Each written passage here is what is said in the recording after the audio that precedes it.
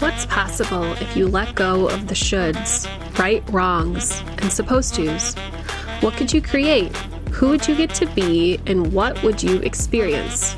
As a leader, parent, colleague, or whatever hat you're wearing, what qualities would you bring to the space? This podcast will invite and empower you to step over the idea of waiting for tomorrow or for someday and begin today a forging hand in hand with your fear, your first bold leaps towards the life, team, or business that truly fills you up and inspires you.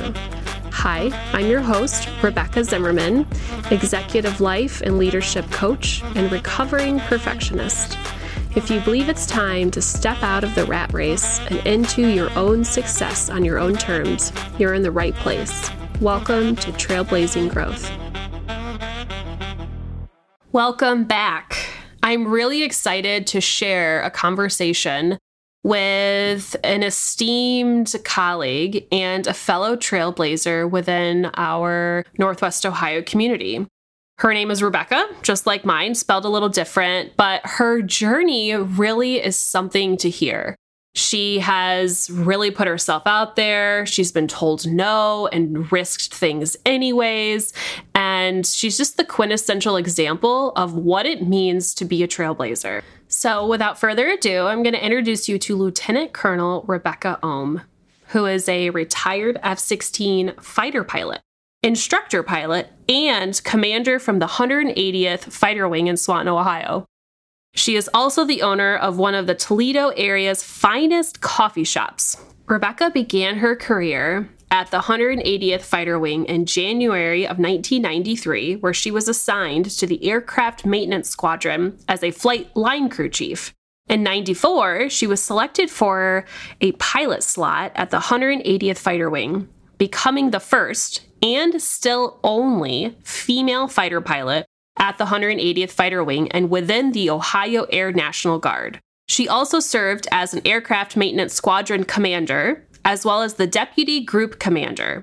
Rebecca has been on several combat deployments and received the Air Medal in support of Operations Northern Watch, Southern Watch, and Iraqi Freedom. She also received the Meritorious Service Medal during her time at the 180th Fighter Wing. So she really is decorated.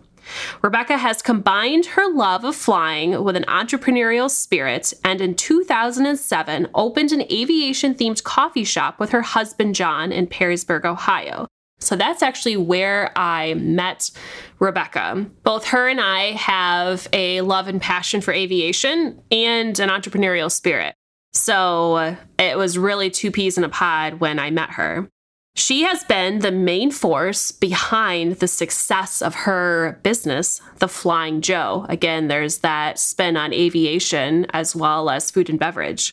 She's been acting as the Chief Financial Officer, Public Relations Officer, Marketing Director, and Bookkeeper for The Flying Joe.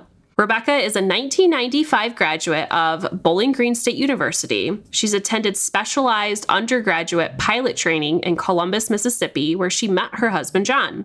As a drill status guardsman, Rebecca has been able to balance her roles as a commander, as a pilot, as a business owner, and as her most important role, which is as a mother of three, Zachary, Olivia, and Emily. So without further ado, I'm going to jump right into the conversation, and I can't wait for you to hear about her journey of trailblazing growth, taking bold leaps on herself, and despite of the opposition and the resistance, and building the life that she really wants and that fills her up. So we're going to jump right in.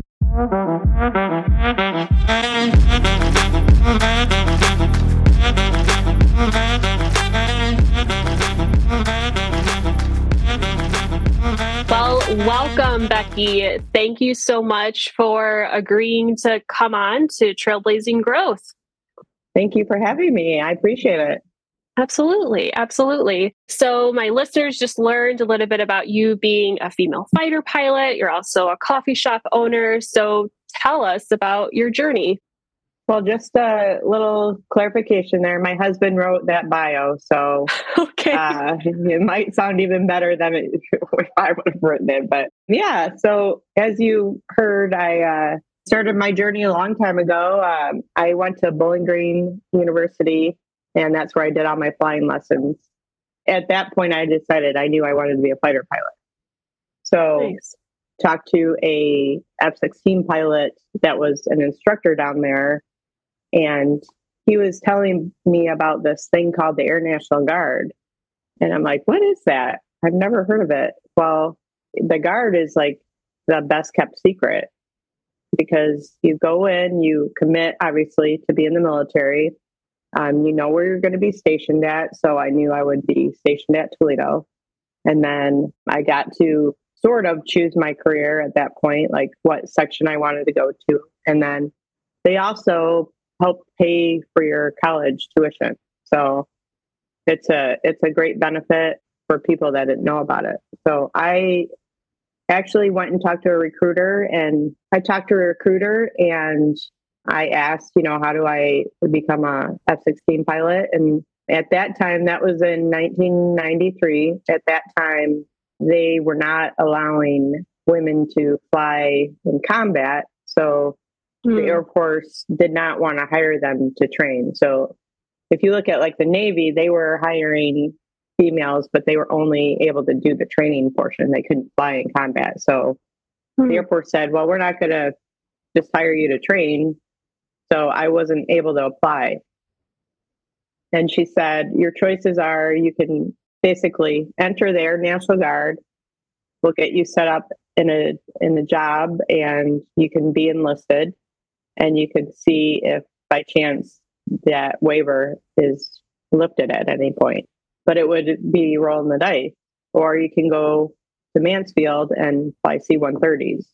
Because I knew I could do that. So my choices were C-130s or Toledo Air National Guard and hopefully F-16 slot later on down the line. So I chose Toledo, and I wanted to wait it out. I joined as basically an aircraft mechanic, crew chief. And probably then in a year and a half from that point, in 1994, they lifted the ban and I was able to apply. So I applied and they selected me. So off I went to pilot training. Awesome. So yeah, it was pretty exciting.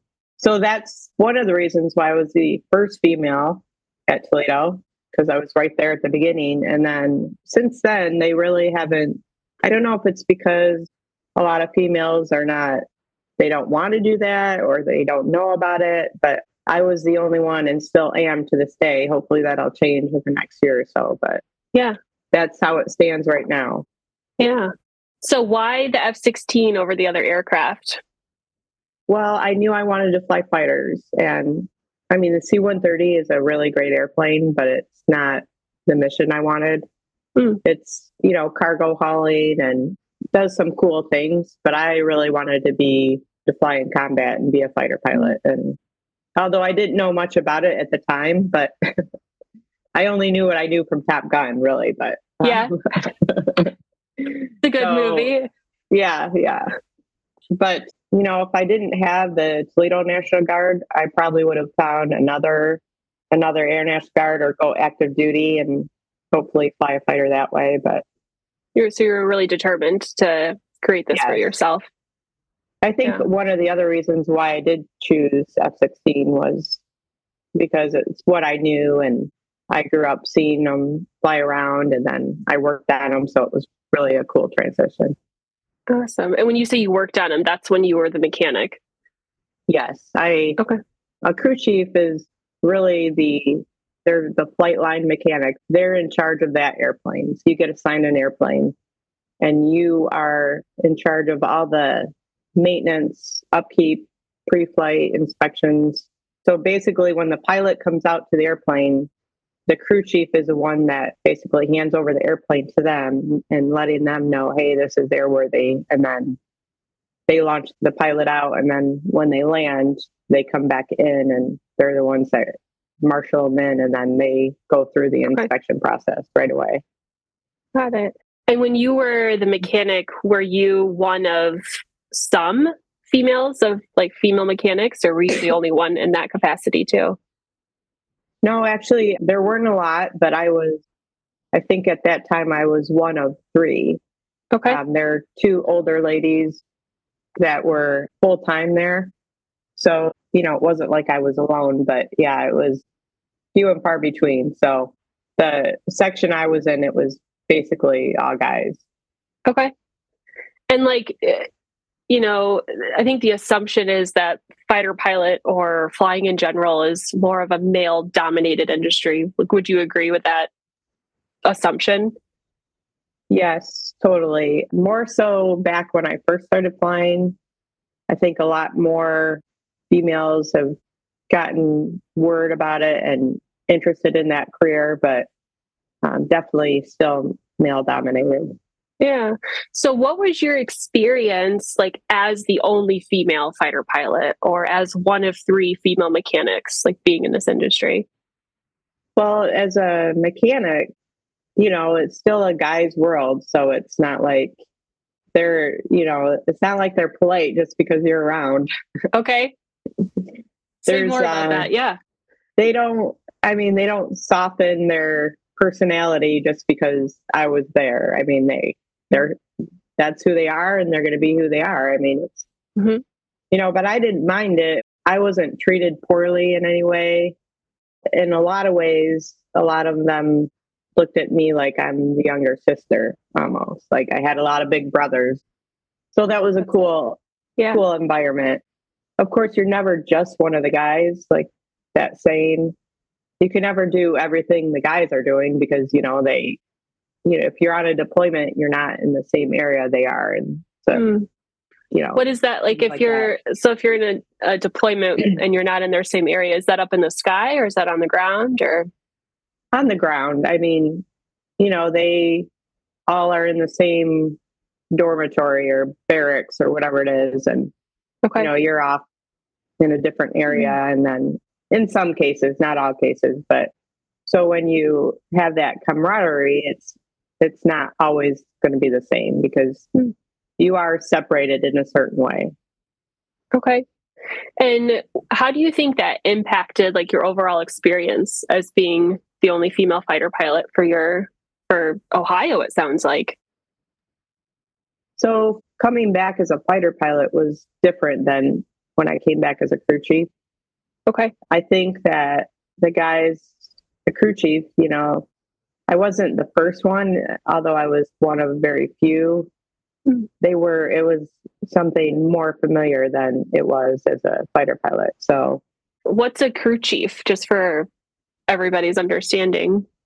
The crew chief is another name for the aircraft mechanic or basically the flight line mechanic. So you have your flight line mechanics and then you have your back shop or specialty area mechanic. Okay. So you have the crew chiefs, they're the ones that they launch and recover the airplane. They do all the pre-flights and post-flights and things like that and service it. And you have like your electronics or hydraulics or, some of the more specialized shops that they're not fully working on the flight line. They have their shops to go back to. Then you have weapons. It's just like what it sounds. They bring out the weapons and them up the aircraft. Right. Yeah. And then you have back shop ammunitions and things like that. So the crew chief is just the mechanic that pretty much is the one that touches the airplane first and is the last one to touch it at night. Okay. So they're the primary. They used to call it, I don't know if they still do, but it's called DCC, Dedicated Crew Chief, and that's the person that will be dedicated to that airplane. Like you have the pilot's name on one side, and then you have the crew chief's name on the other side. Got it. You had the opportunity to not only be the crew chief, but also have your name on the airplane on the other side at some point. Yes. Okay. As the pilot, yeah. Yeah. And so, like, being that you're the only female fighter pilot And you said there was kind of that separation, like on the ground. They would sleep over there in their barracks, I think is what you said. And then you would be over here, and then just being up in the sky and being a combat fighter pilot. What fears, what doubts did you have being that person doing that job? Well, I think, I was my own worst enemy at some point because, you're in uncharted territory. So you worry what people are going to think of you and if you're good enough. And did I screw that up because I was a girl? And, all those stereotypical things that,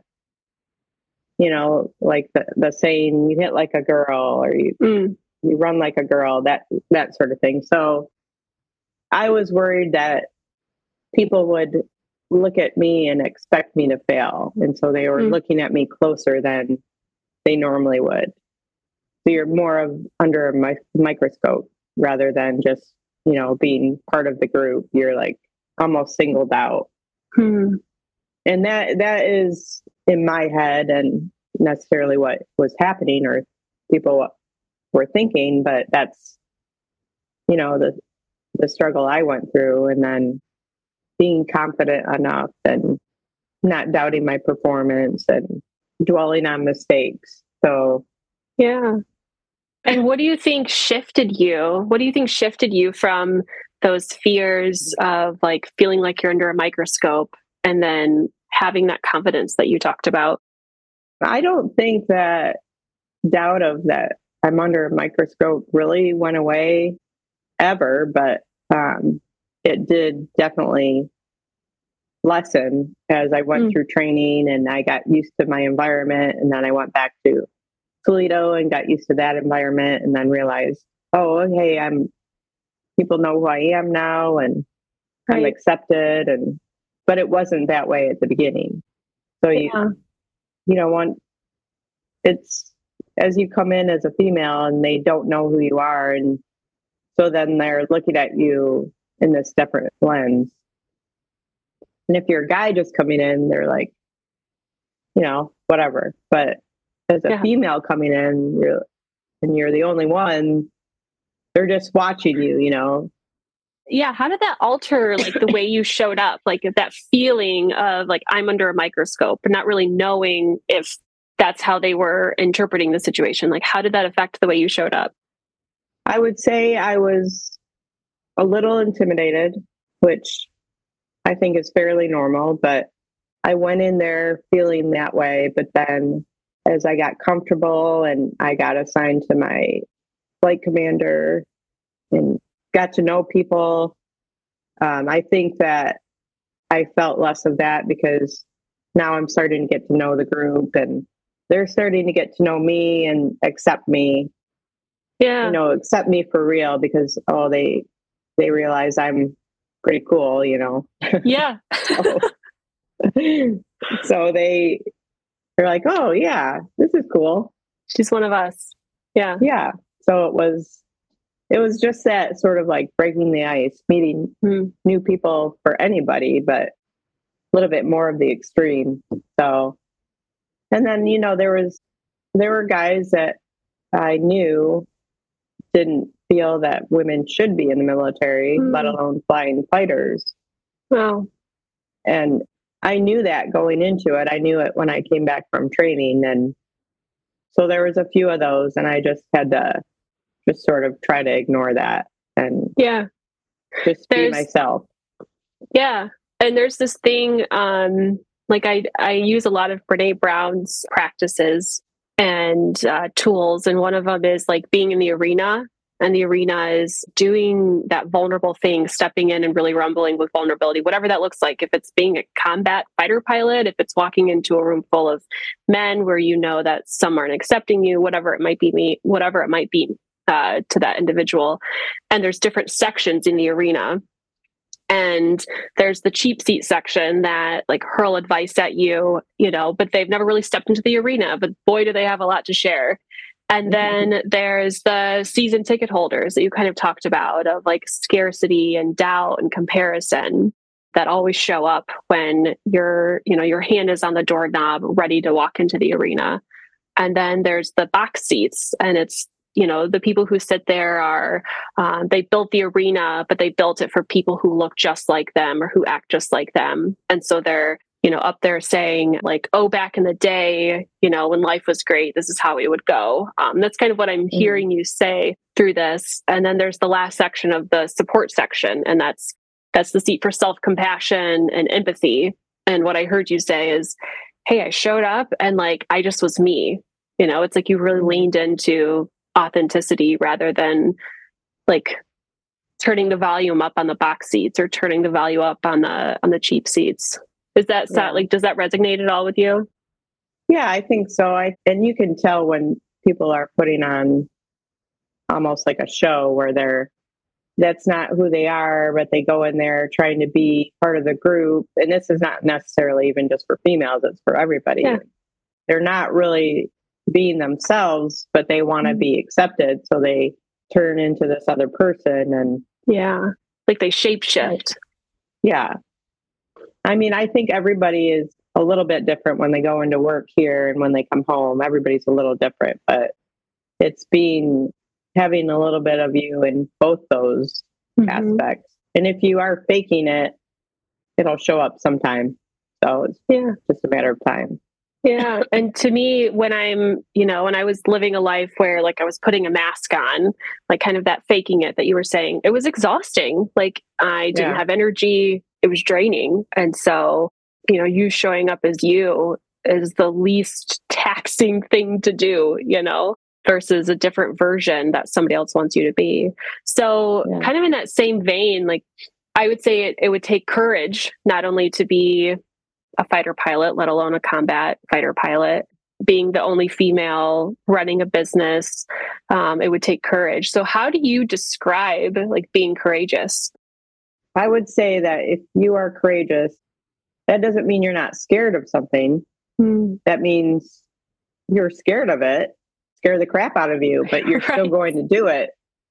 It's not going to stop you. Just fearing it is not going to stop you. And having that courage to do it is what makes someone courageous. Like my daughter, she's 12 now, but she's very shy, and she's the shyest of my 3 kids. And she said, well, I want to be in this play. And this was like 6 years ago, or when she was far younger. She goes, I want to be in this play. And I was like, okay, if you want to do that.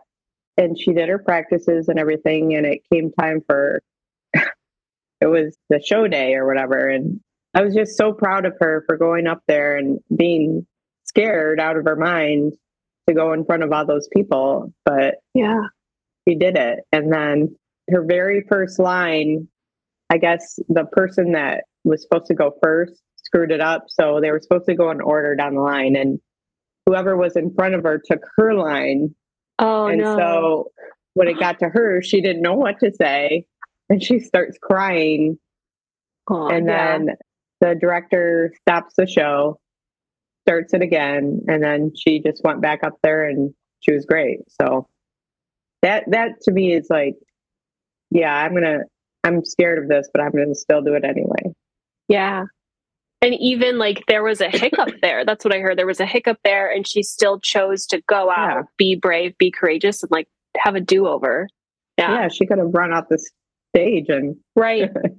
That's really cool. Yeah. All right, you guys, I'm quickly interrupting this episode to invite you to join my 5-month group coaching cohort called The Leaderboard, and it begins this February of 2023. I'm co-coaching the group with Kelly Shaw, and she's a former global casino supplier executive and nonprofit leader from Las Vegas, who has turned coach and consultant. So this is a group you won't want to skip over. This Leaderboard Mastermind will be full of like-minded people who are trailblazers. They're leaders, they're executives, managers, or owners, and you all have a common goal of exploring who you currently are as a leader, leaning into who you want to be as a leader to get you past your comfort zone. It's running your life and business, not the other way around, and reckoning with your own discomfort so you can get more connected with yourself, allowing you to truly be with people through the good, the bad, and the ugly, because that's part of leadership. So this mastermind is moving past people-pleasing and shape-shifting for others and having confidence to lead from core values and standing for others so they can show up through aligned values. It's identifying and disassembling your armored ego, which we all have, so you can shift to leading from your essence instead of that self-preservation, and gaining skills to be with and disarm others and their armored ego. So this group coaching mastermind is not your conventional group where we teach and facilitate at the front of the room. It's really generated by you, by the group. It's interactive, it's community. Sure, we'll dive into tools and resources and go after goals, but it's about reckoning with the uncomfortable and being with me, being with Kelly, being with the other like-minded people, and coming from a place of vulnerability, coming from a place of just being who you are and who you want to be. So jump into the show notes and click the link to join the group. Enrollment is closing soon, and we're intentionally keeping this group smaller to foster confidentiality, foster vulnerability, and intimacy. So thanks for listening to this quick interruption. Now let's get back to the show. And so, like, thinking about, who you had to be and what you experienced as a fighter pilot, and then you taking the bold leap of rolling the die and choosing this aircraft over the other one and kind of gambling and taking the risk. How do you see that translating into you being a coffee shop entrepreneur? Well, that's also scary territory because, we never did it before. And we didn't know what we were getting to, which was probably a good thing because we might not have done it. So, yeah. But my husband and I, when we decided, we were based in Oklahoma, and we said, oh, that would be cool to do this. We had some friends that had their own shop, and we're like, oh, this would be cool when we get settled down wherever we're going to be settled down at. So then, probably 4 years later, we ended up back in Perrysburg because I'm from Oregon, Ohio. And we ended up here, and I was still part-time with the Guard, so I didn't have a permanent full-time job. And John was just getting out of active duty military. And so he just had his Guard job that was part-time. So we're like, well, we don't really have any commitments to full-time jobs. Maybe this is the perfect time to do it. So we said, let's check it out. And we did some research and looked at some spaces and then talked to the bank, and we went through the process. And at the end of it, we thought, hey, let's do this. This will be fun. This will be cool. We went ahead and did it. And then I think a week later, after we had already committed, my boss from the base called me up and offered me a full-time job. Wow. Yeah. So that was a struggle to juggle all of that at once. Okay. But we made it So work. you did do both? Yeah, my husband did. He ran it basically during the week. Okay. And did the main manager responsibilities. And then I would come in on the weekends and work. Got it. So, how old were your kids then? We didn't have kids then. Oh, you didn't have kids then? Okay. I think if we had kids, we would not have probably done it. Okay. That would have been a lot. But yeah, that was in 2007. And then Zach, my oldest, was born in January of 2009. And at that time, I think I was deciding to go just part-time with the military, and John was still just doing part-time. And so we switched roles there where he went and did a full-time flying job, basically. And I went down to part-time with my flying job. So, nice. But it it was scary. And the first year or two, it was very scary because we opened and then the recession hit. Yeah.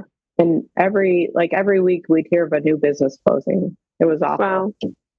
And we actually were able to financially support it. And we kept it going through the bad years. But I mean, you know how that is. Yes. Yes, I do. So what kept you engaged during that recession? I just think that it was really a cool space. It was a cool place to go to. And, when we'd go in, we had made friends with our customers and we'd go in and, it was like social hour. So yeah, like a family room. Yeah, it was fun. It was still a lot of fun. I mean, it still is, but yeah, I think that kept us engaged. And then there are definitely points where I'm like, let's just sell this thing and move on. And I mean, there was probably 10 times where I said that. Yeah. Maybe more. What do you think led you to that place of like, oh my gosh, let's just sell it? I mean, it's hard to manage employees. It's also hard to support a business that's not being profitable. You're putting this money into it and you're not paying yourself. So when you get to the point where not getting any joy out of it, then okay, let's move on from this. And and what I heard you say the first time was like, you're passionate about it and you enjoyed like kind of the living room experience that you created, not only for your customers, but for yourself. Yeah, it's definitely changed over the years. I mean, we've gotten a lot busier than we were those first few years. And, we know more of our customers, which is great. And then just because I would say that when I had my kids when they were young, I was not as involved in it as I am now. Like, I had managers and things that would run it and, it'd be status quo. It would do what it needs to do to pay the bills, but that was about it. And now you're more active in it, right? Yes. Okay. Then there was a point where I got excited about it again and was able to get more involved. When you have, at that time, it was two young kids, Zach and Olivia were like 16 months apart. So it was just constant diapers and, that stage where you don't have any more brain bites to do anything else. Yes. Yes. Yeah. And then after I got past that point is when I started to get more involved and start to grow the business and be, just more excited about it and passionate about what I was doing. Yeah. You guys are really creative over there. Check out the social media. It's called Flying Joe's and, or Flying Joe. And I think your profile picture right now is a coffee, but it's like a cinnamon like thing, and it's a fighter pilot. Like I don't know if you want to describe that. Oh yeah, that's that was for Top Gun weekend. Yes, we got a stencil made, and it was a fighter aircraft. And we started doing this a while back, where we get stencils and then put cinnamon or whatever it was, and then you just put the stencil on and pour the cinnamon in, and it creates that whatever your stencil is. So that was for our Top Gun weekend, and we had that one and a couple other different stencils, and we created some cool drinks for that weekend. Cool. Yeah. So that is probably one of the funnest things about the job, I think, is creating the new menus and coming up with the drinks and the drink names and the different events that we do. And you touched on like it's hard to manage people, something along those lines. And so what obstacles do you think, like what obstacles did you find yourself navigating, not only as a leader, but as a female leader? I think at the beginning, just making sure I'm holding my own with different personalities and not backing down. There's, obviously everybody comes with it at a different level of investment where, you have your employees that just want to come in, clock out, do the job and leave. They don't want to hear anything about you after they're done. Mm. And then you have other employees that, they really have fun and they want to hang out and are more invested in the business. So I think that when we first started, it was, I had some issues where I felt like I wasn't being taken seriously, I guess. Mm. And that could have been them as their personality. Okay. I'm not sure what exactly it was from, but I had that vibe. And I think it also depends on the age of the person too, whether they, in their experiences, whether they've had many female bosses or not, or what do they feel about that. So it really depends on that person too. I would absolutely agree with that. Of when I was co-leading with my husband of our wine bar that we had, I felt that. And I know that was my stuff, looking back at it, that's my stuff of feeling that. But it's the more people I talk to, the more women I talk to, and the more common I'm seeing that mindset is. So what, like from where you started to where you are now, like, how do you see yourself? Like, I know I see your cat. I love it. What's your cat's name? Oliver. Oliver. He likes to put his butt in my face. So like kind of considering like, hey, like people are hard to manage. And when I first started, like this was my experience. What's your experience now? Like, how do you see yourself, as a grown leader? I would say that at the beginning, being new to leadership in the military and otherwise, you want to make sure that you're being taken seriously, but you also want to make sure you're liked. So it's a hard part about being a boss. You want people to like you, but then you also have to be the boss over here, especially with like some of the age group. And I would say that coffee shop employees are mainly females. So you get close with them and start getting attached to them or whatever. So I forgot what your question was though. Oh no. Sometimes the dialogue doesn't even require the question anymore because I liked where you were going with it. It was just, what obstacles did you face and like where do you see yourself now as a leader? Oh, that's right. I would say that it's funny how just even a couple of years can change you because, I would say 3 or 4 years ago, I would not be intimidated, but I would let certain people take advantage a little bit of me being nice and, easygoing. I feel like sometimes taken advantage of. And I think it was because of a mutual respect. I respected them, but I was not being respected. So, they could talk to me like however they wanted and they could. This was earlier. This was earlier in your leadership. Yeah. Okay.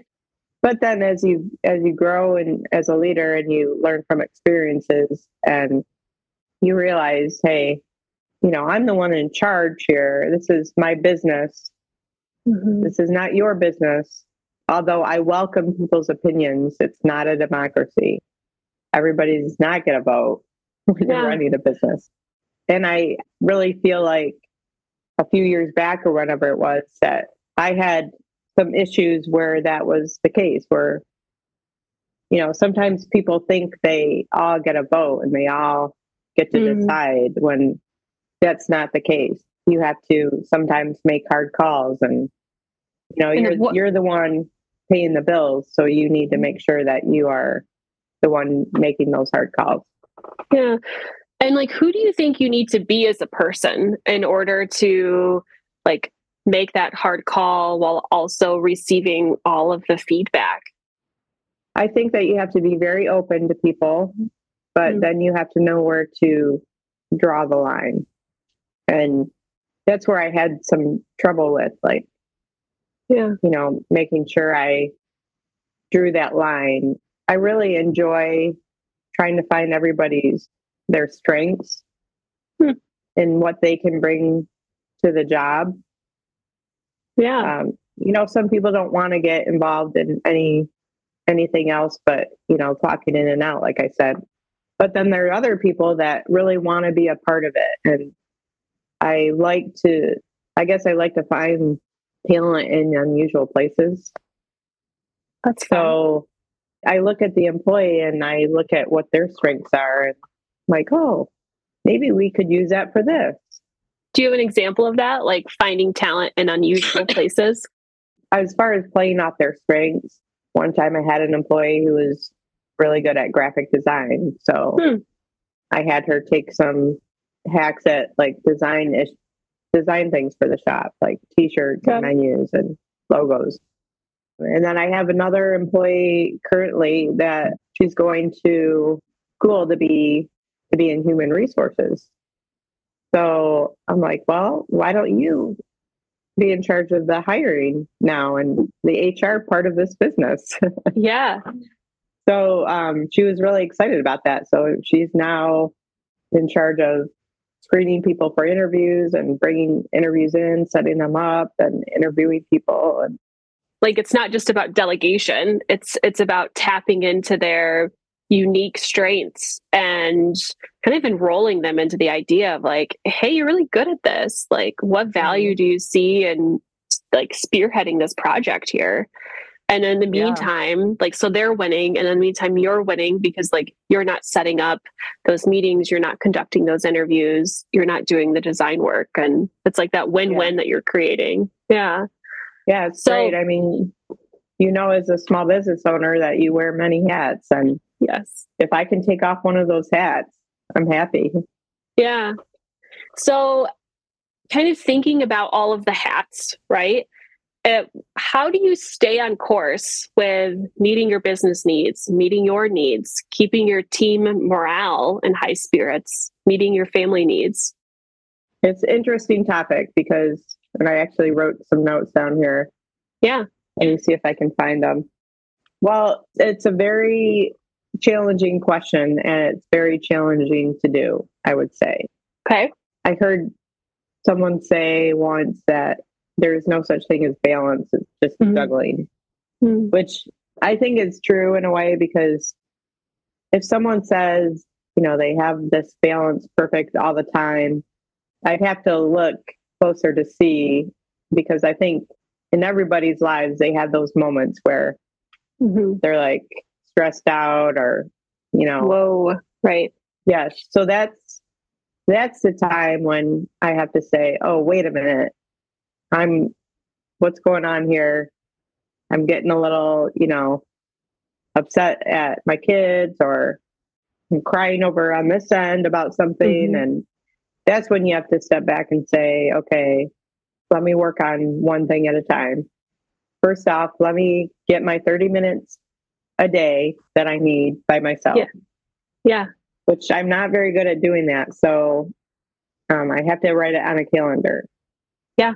So if I just when I get home from work and I go up and I lock my door and I just take 30 minutes to do whatever I want, I feel like refreshed when I come out. And, sometimes I want to take longer than 30 minutes, but that doesn't not usually work like that. But I just think that it helps you decompress from whatever you had going on in the day. And I feel like I used to say, oh, why do I need to do that? I've just been gone out of the house for 8 hours and, at work. Why do I need to do that? Well, I was at work for 8 hours and dealing with all these other things. That's why I need to do that. It's just having that quiet alone time that matters, not just being away from a certain environment. So that's one thing I try to do. Another thing I do, if I start getting to the point where I'm feeling like, oh my gosh, what's happening? I need to take stuff off my plate. Then I start canceling things. Okay. Yeah. Saying no. Yes. I'm like, well, looking at my calendar, okay, do I really need to do this? Is this a priority? No. It felt important like an hour ago, but it doesn't feel as important right now. So remove that. With you, I felt terrible that I was asking, but I knew I couldn't do it. Like I would have been a puddle on the floor probably. not very good entertainment. Yeah. What I hear you say is I do self-care and I put a container around it and it's for 30 minutes and I schedule it. Like I build this structure in order to support me in doing this thing. And because then when I do this, I can show up and be the person that I want to be and tackle the things that I need to tackle. And then I heard you say, I practice saying no and I practice canceling things and not making it mean anything about me. That's kind of what I heard you say. Yeah. And like I said, a work in progress at that. Those are my goals to do that. Yeah. I'm not always doing that. Yeah. And I'm always trying to, like I said, if I haven't done that in a while and I'm going a little nuts, I know, hey, wait a minute, I need to take that time. So it's kind of like the stop and notice is like the precursor there too. Yeah. Got it. Yeah.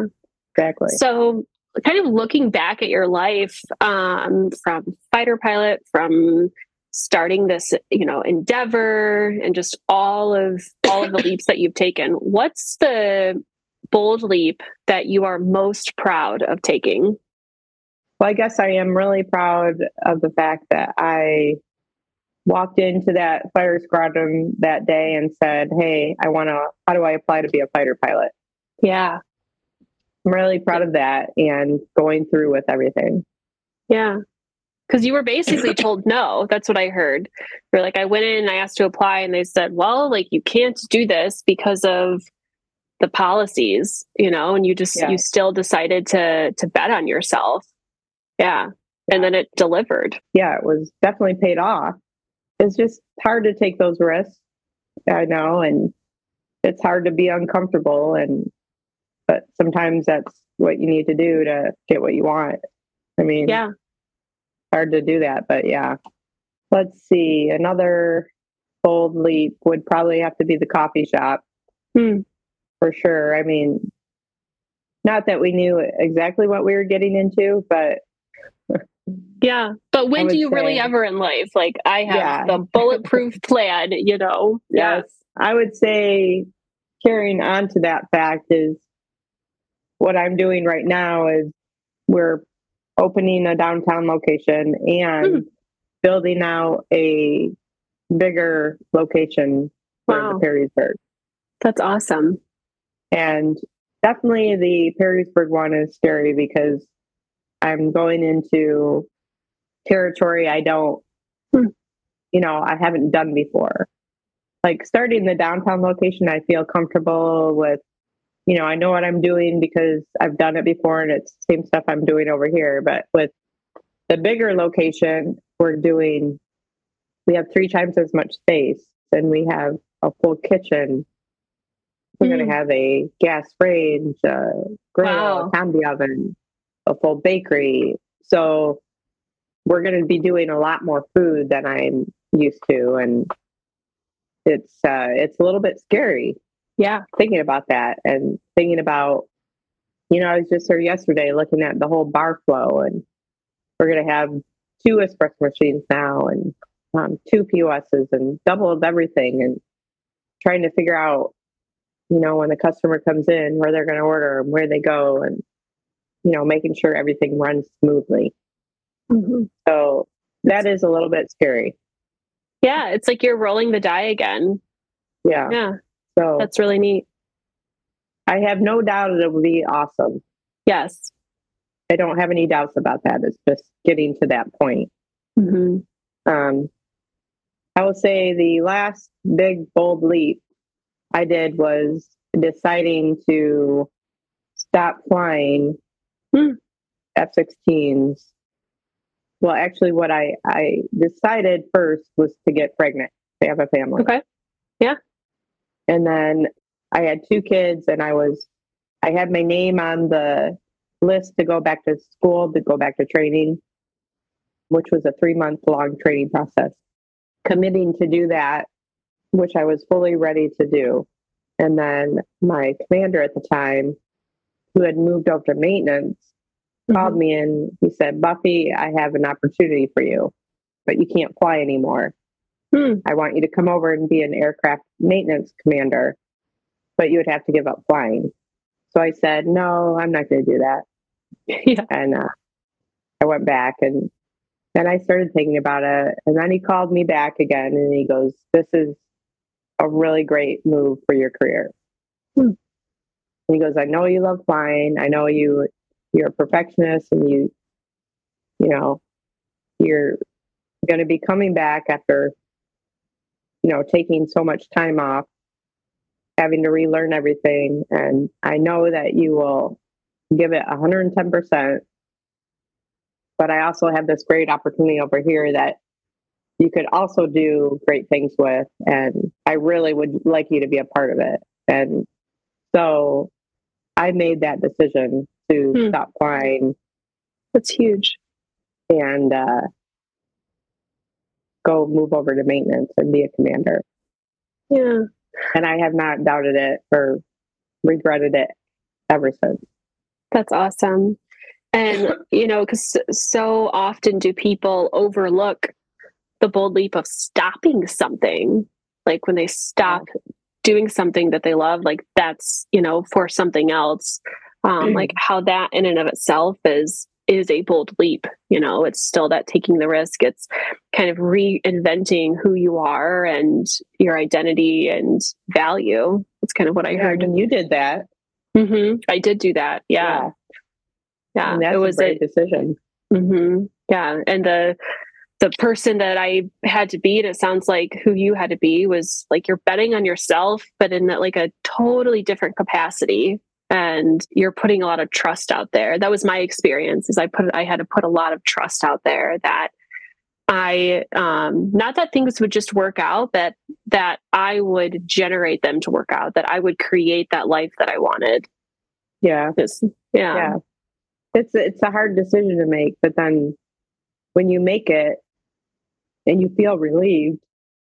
So what do you want to tell my listeners, kind of as an exit completion? What do you want them to know? I guess one thing I would always say to new people, just because you're the new person in the room doesn't mean you don't have great ideas and you can't volunteer those. And actually, those are the people that maybe you want to speak up because they have new eyes to see, oh, wait, this process could be better by doing this. Yeah. So I always tell them to speak up, even though that could be somewhat intimidating. Right. But you're kind of giving it sounds like you as leader, you're opening the door for them and you're keeping it open. Yeah. The other thing I will say is being a good leader, it's not about being the smartest person in the room. It's about humility and making sure that your troops or your employees or whoever it is, that they are taken care of. I guess being a leader is not about it being the one in charge. It's not about being the one that has all the answers or the know-it-all, I guess. Yeah. It's about lifting up your employees or your troops and giving them some acknowledgments. Yeah. Making sure that you respect what their opinions are. Like I said before, you'll listen to what they have to say, making sure they're taken care of, and not always being the one to say, oh yeah, I had this great idea, or, oh yeah, that was my idea. It really doesn't matter. I guess when I talk to my employees, I'll say, if I'm talking in a group, I'll say, oh yeah, this Alex, she had a great idea, or Leanne, you should hear what she came up with. It's about having them do a great job and making sure you recognize it. Yeah.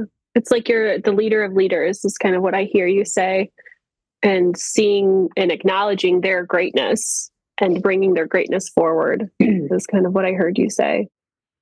Yeah, I guess that goes along with being humble, and you don't need to take credit for everything. Yeah. I think that is important for up and coming leaders to recognize that. Yeah, it's not just about barking orders and taking charge. It's giving someone a task and seeing how they do it.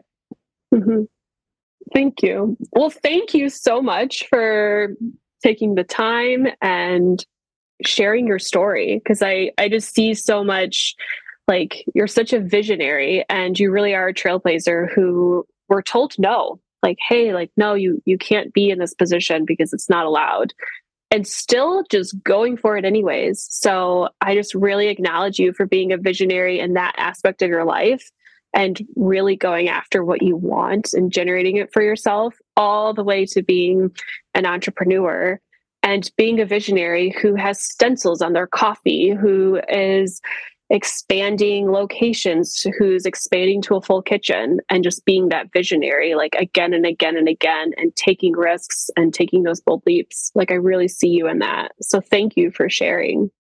Well, thanks for having me. It was really an honor that you asked me to do that. Aw, you're welcome. Thank you. Thank you.